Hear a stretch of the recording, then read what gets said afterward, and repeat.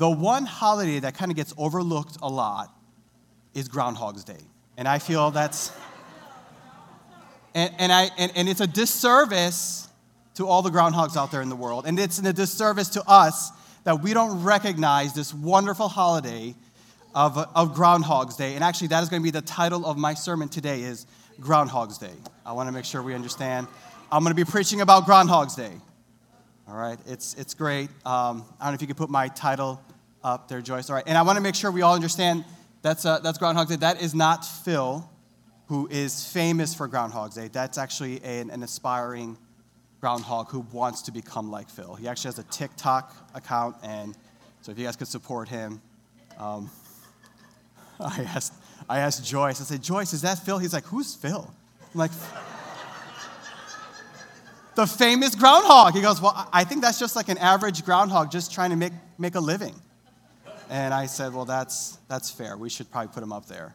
But the first official Groundhog Day was celebrated on February 2nd, 1887 in Puxatawney, Pennsylvania, which, believe it or not, is 4 hours away from us. See, that's how close we are. That's why we should be celebrating this holiday. The celebration has its roots in pre-Christian tradition brought to the U.S. by German immigrants to Puxatawney, Pennsylvania, where a pagan festival Imbolc, which was Christianized, where small animals were used to predict the weather. Phil, the famous groundhog of Puxatawney, comes out of his gobbler's knob, and if he sees his shadow, then it means there is 6 more weeks of winter. If he does not see his shadow, it means that there will be an early spring.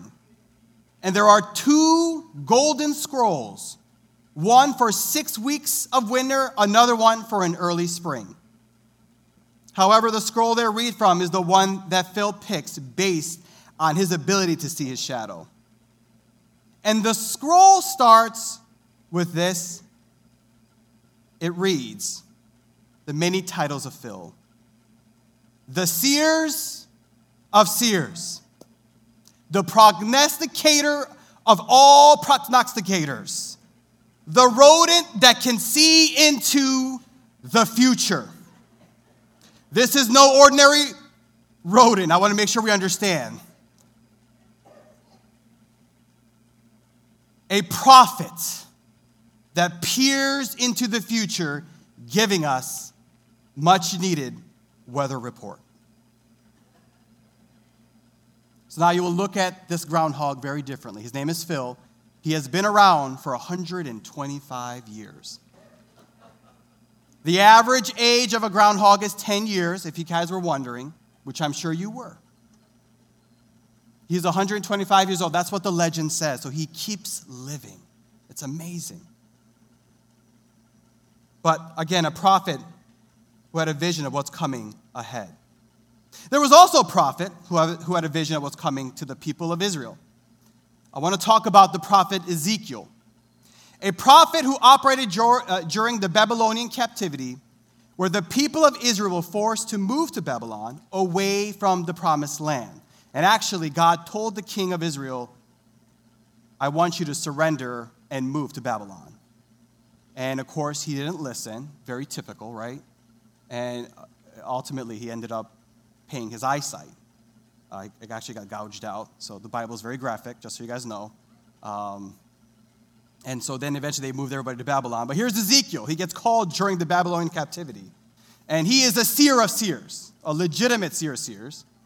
And he is a prognosticator, just so you guys know. That's another term you can take home with you for this week. If you're ever at a party or something, you can say prognosticator so that people realize you're very intelligent.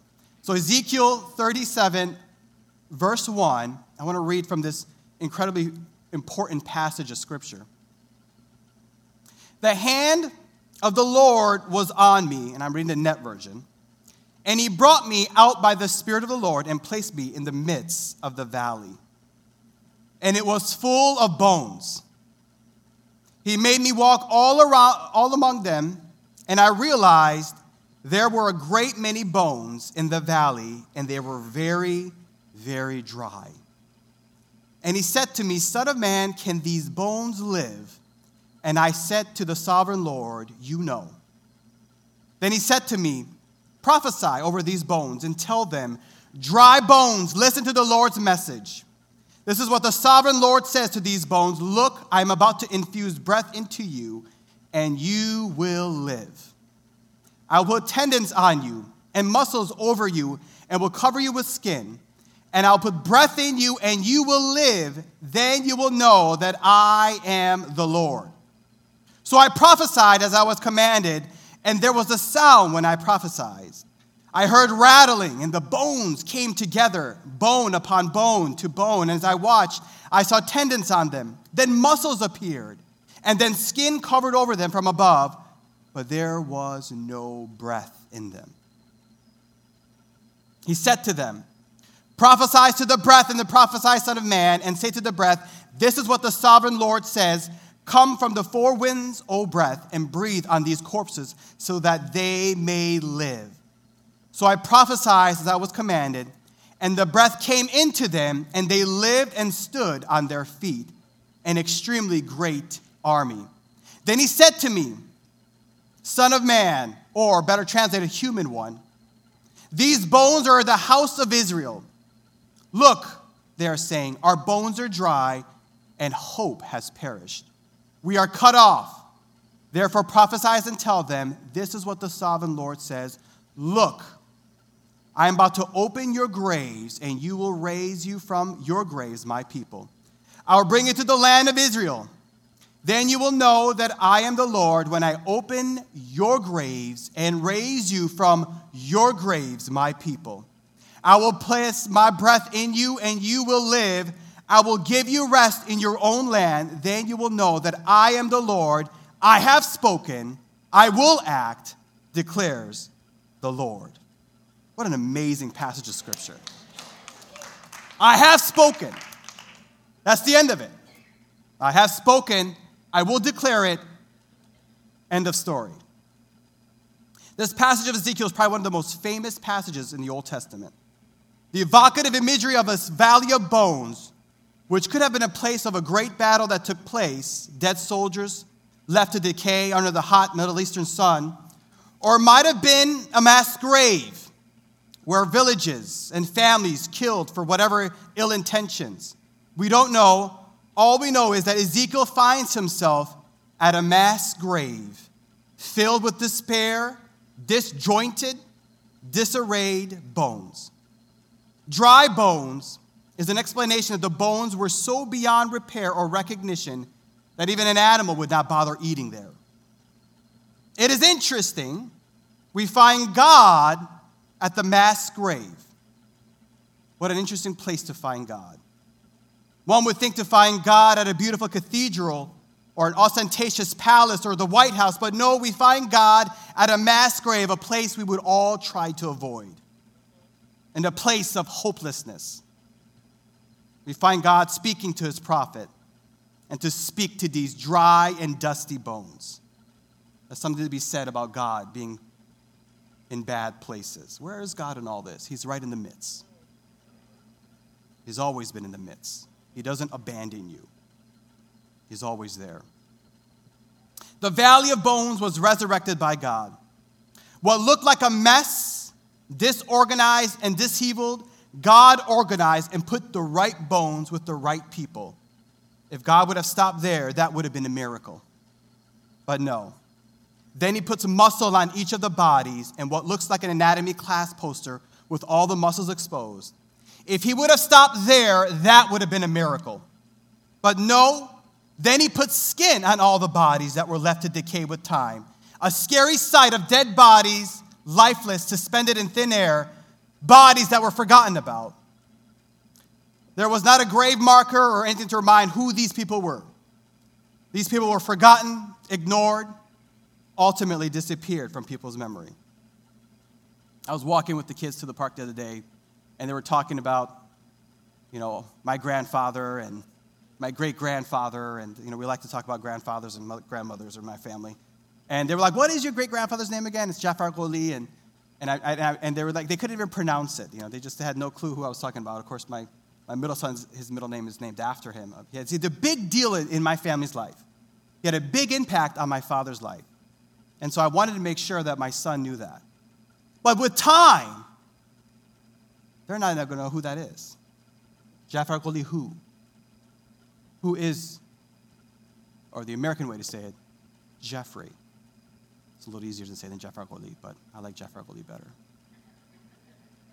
Who is Jeffrey? Forgotten with time. Ultimately, that's life, right? Eventually we forget. That's what brings death. So there stood lifeless dead bodies of those who were deceased long ago. And the greatest miracle is when God looks at the prophet and says, speak to the breath, the ruach, or better yet, the spirit, and command it to enter these lifeless bodies. And the Spirit of the Lord enters these bodies, bringing them back to life. And God explains to Ezekiel that the graves that they think they live in are about to be opened, and I will put breath inside of you and cause you to live. I have spoken. I will act. There is no arguing with this message that God is in the restoration business. He is always trying to restore that which is dead. He will make new that which was dead. He will move forward with time, and he will go ahead and restore whatever has died in your life. If he can restore dry, dead, disheveled bones, I'm sure he can take care of your life. If he can organize bones that have been forgotten about where they're going, it's a mass grave, I don't even know why it's there, but it's just this elephant graveyard. He remembers everything. He organized everything.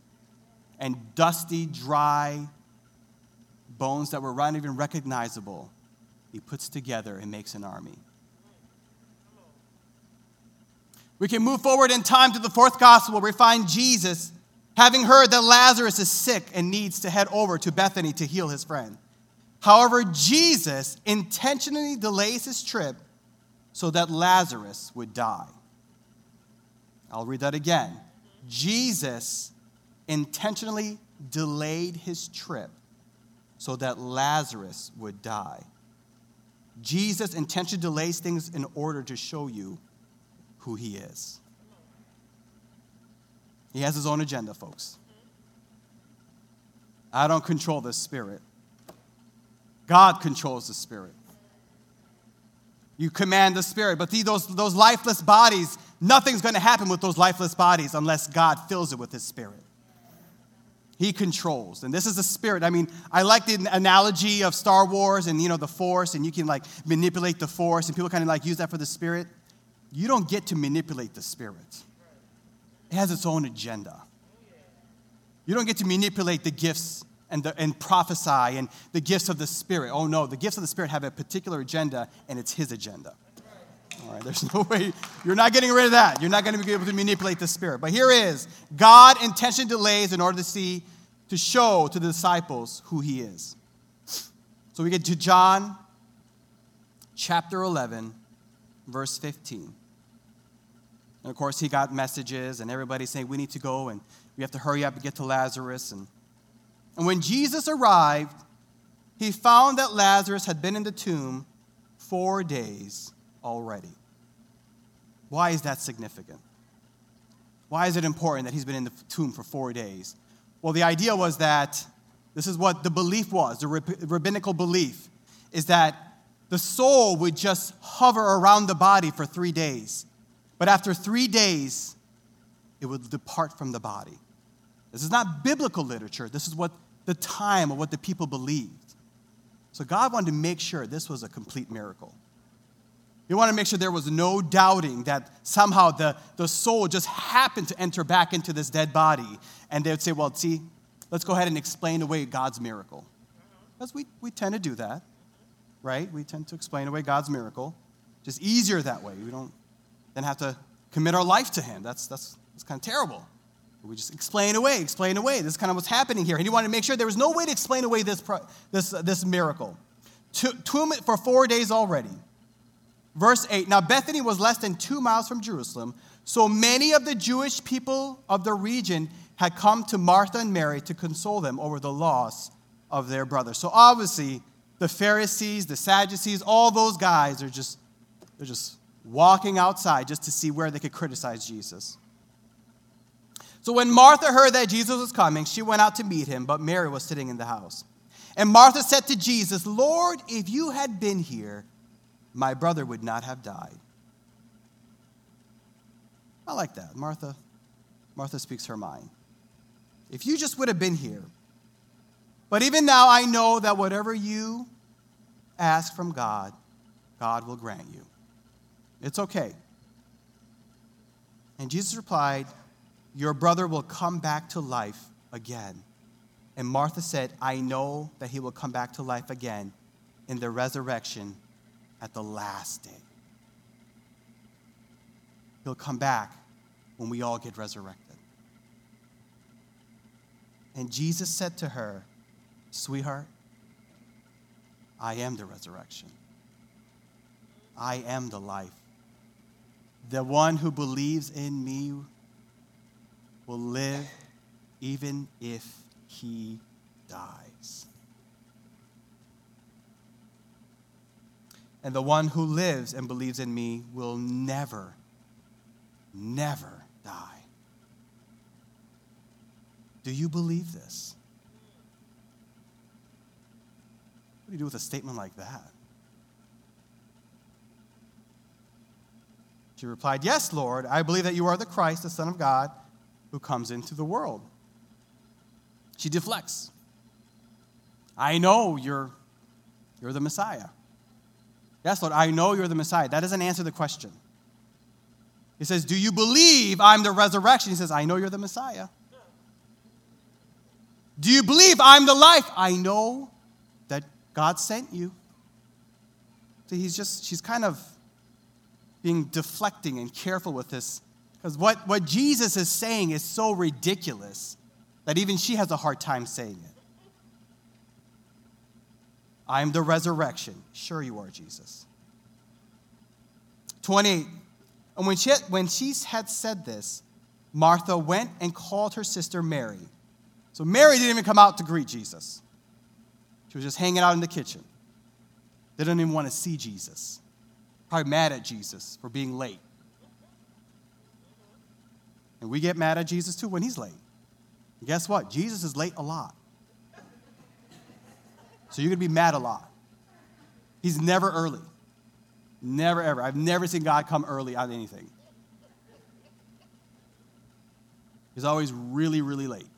In my view, from my perspective, he's always super late. But from God's perspective, he's like, "All right, I'm here. You're here? Everything's about to fall apart." He's like, "Good. You're not going to take any credit. You thought you did it by yourself. No, I'm the one that puts everything in order. I wanted you to recognize it was me, not you.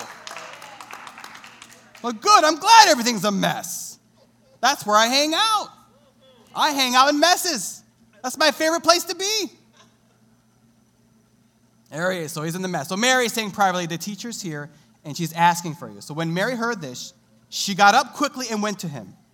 Now Jesus had not yet entered the village, but was still in the place where Martha had come out to meet him. Then the people who were with Mary in the house consoling her saw her get up quickly and go out, and they followed her because they thought she was going to go to the tomb to weep there. They thought she was going to go back to the tomb and weep there. Now when Mary came to the place where Jesus was and saw him, she fell at his feet and said to him, "Lord, if you had been here, my brother would not have died." And when Jesus saw her weeping and the people who had come with her weeping, he was intensely moved in the spirit, greatly distressed. I'm gonna camp here for a little bit. This is something sometimes we lose in the interpretation. It's just not that he's distressed. A better translation is he's angry. He's mad. Is he mad at Mary? No. He's mad at death. Because Satan tosses death to scare people. And he weeps That's the next verse, is he weeps for that. He's mad. He's angry. He's mad at the devil. He's mad that they don't realize what's in front of them. Because all their life, when someone dies, that's the end of it. There's a finality with death. There is no coming back from death. Nobody comes back from death. When someone dies, that's the end of it. You just remember them. Only the memories. But here is the resurrection. And they don't understand that. And he gets mad at the devil because he's been far too long twisting and lying and leading people astray and reminding them that they don't have power over death. And he wants to realize that he's going to take that away. I will take death away. He asked, "Where have you laid him?" They replied, "Lord, come and see." Jesus wept. Thus the people who had come to mourn said, "Look how much he loved him." They don't even realize why he's weeping. But some of them said, "This is the man who caused the blind to see. Couldn't he have done the same thing to keep Lazarus from dying?" They still don't get it.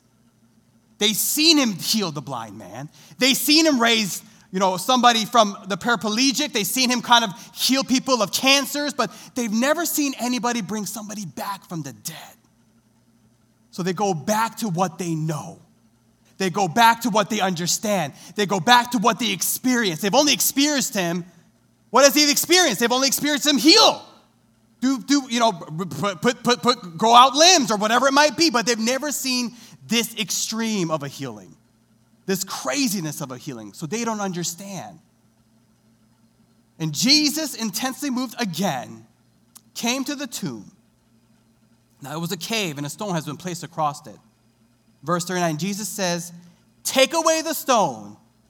Martha, the sister of the deceased, replied, "Lord, by this time the body would have a bad smell because he's been buried for 4 days." He's corrupted. And remember, this is the Middle East. It's hot.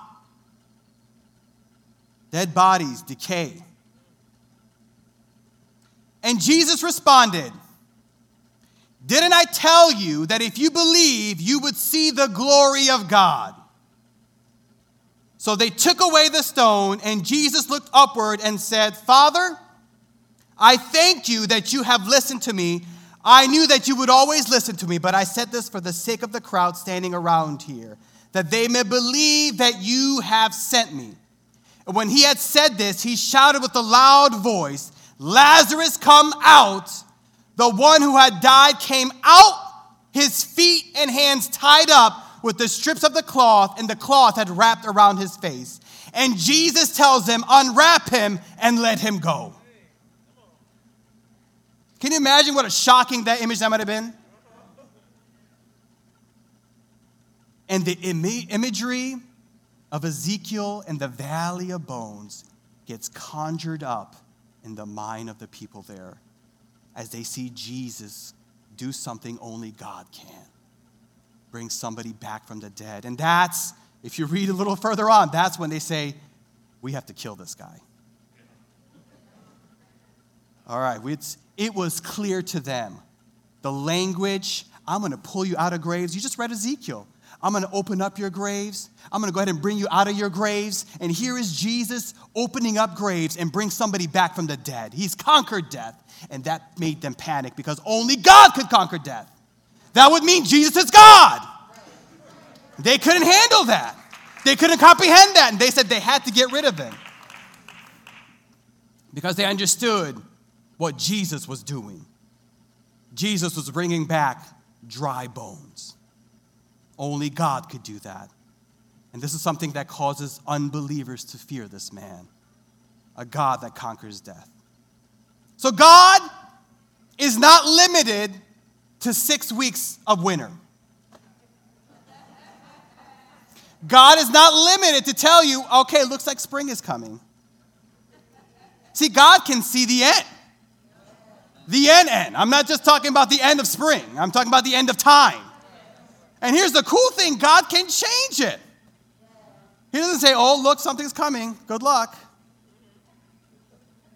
Something bad's coming. Good luck, guys. I just want to make sure you guys, I have no power to do that." No, he could change it. God is bigger than Phil. Again, I don't want you guys to walk out of here and have prejudice against groundhogs. That defeats the whole purpose of this message. I believe in groundhogs. I think they're important animals in the ecosystem of life. But I want us to realize that we already have a prognosticator. His name is Jesus Christ. Thank you, Jesus. Thank you, Jesus. Thank you, Jesus.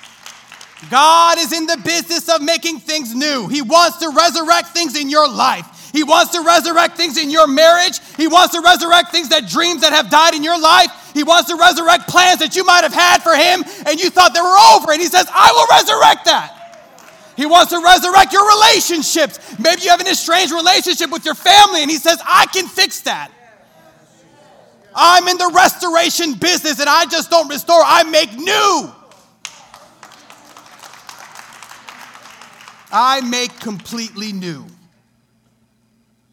Thank you, Jesus. If the music could come. I got word yesterday, a giant in my life passed away. Giant in my life. No one would ever know who he is. Gilmer Lewis. And he was a big deal in my life. Him and his wife taught me a Bible study when I first came to church. And we had a 1.5-year Bible study. We went from Genesis all the way to Revelation. A big deal in my life. A faithful, faithful man. Faithful, faithful man. He went on to his eternal reward. He's going to be just fine. But it bothered me yesterday. It really did. It's a giant in my life. No one knows who he is, but he's a big deal to me. And one thing I loved about him was he was so faithful. He was so faithful. He was a mechanic. And he was a mechanic that was not a good businessman. He just would fix people's stuff for really low cost. He was always struggling. Literally, he built that church. He witnessed to so-and-so, and they brought their family, and then all their kids are in church. And then he witnessed to so-and-so, and they brought their kids, and all their kids are in church. Literally, I want to say 60% of that church was built because of him and his wife. Just faithful, faithful, faithful people. And he was in the restoration business too. He was always teaching a Bible study. I always respected that. They always had somebody they were teaching. And I remember they would, I went there, and of course it was so great. They would always have some fun treats, and I would sit there, and as a 17-year-old, I would drive 45 minutes to a Bible study. Because they lived in Grand Ledge. I was all the way out there in East Lansing, Michigan.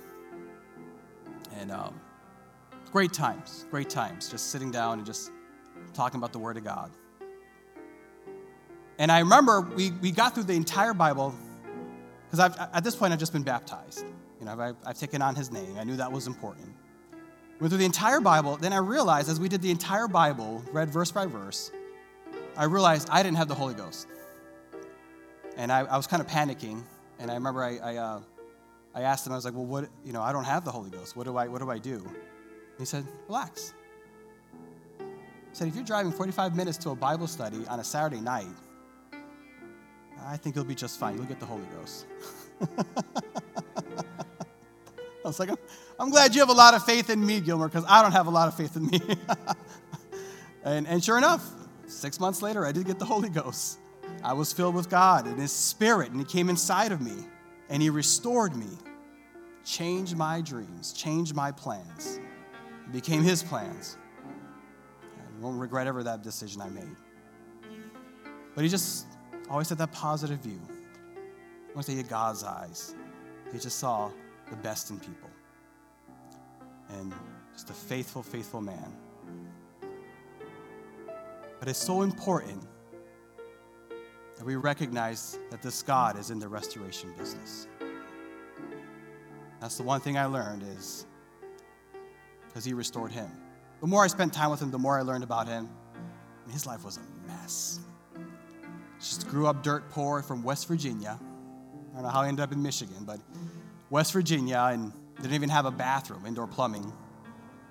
Eventually, Linda taught him a Bible study, and he came to the church, and God filled him with the Holy Ghost. And then he moved, and they built this house, and he had a very short fuse. He told me the first week they got married, his wife laid out a table for him, and just to surprise him for dinner. And he came in and he just tossed the table aside, broke all the dishes.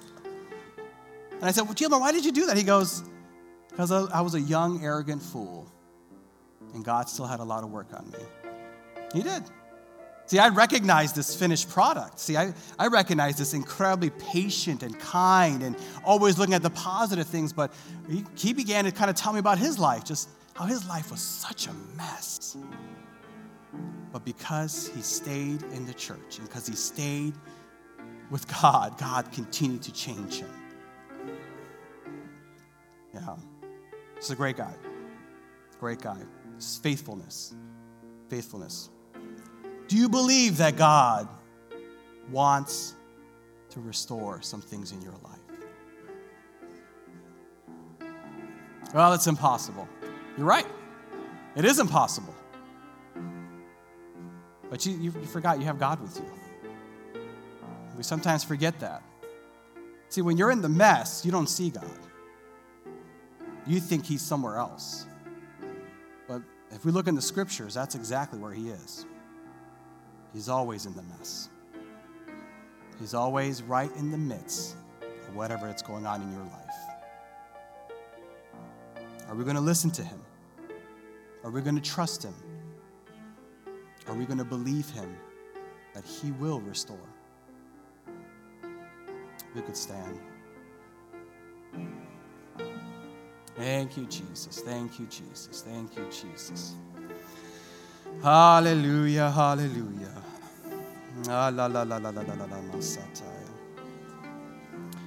Oh, Jesus, Jesus, Jesus, Jesus, Jesus, Jesus.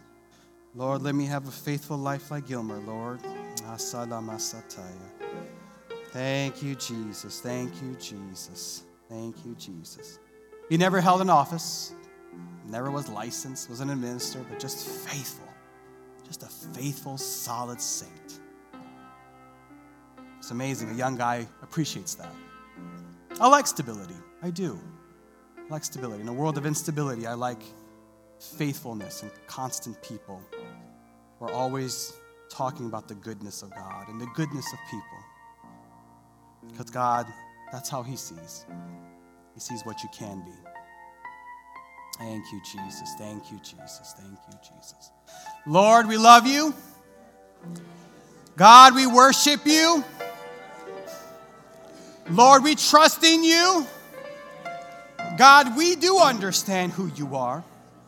We understand when you say you're the resurrection Jesus, that you are going to restore and bring to life, God, that which is dead. We understand, Jesus, there's no such thing as death in your kingdom. Life will be with you, Jesus. We will never die again, Lord. We don't have to be afraid of death anymore, Jesus. We have to just understand, Lord God, it's the next thing to you, Lord.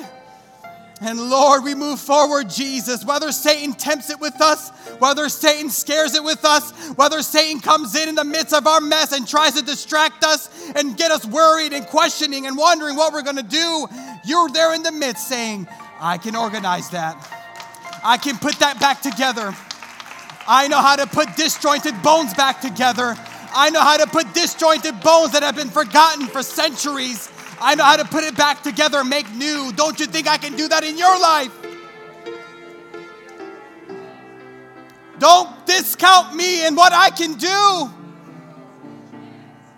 Do you lean on me? Do you trust in me? Hallelujah, hallelujah, Jesus. I invite you to pray in your pew or up at these altars. Get a hold of this miracle-working God. Hallelujah, hallelujah, hallelujah. If you don't have the Holy Ghost, you can pray for that. You can get God and his Spirit inside of you. You just have to release control.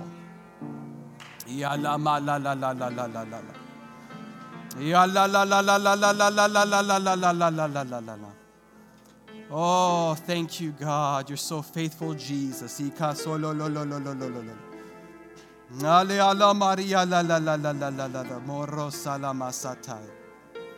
Hallelujah, hallelujah, hallelujah, hallelujah, hallelujah.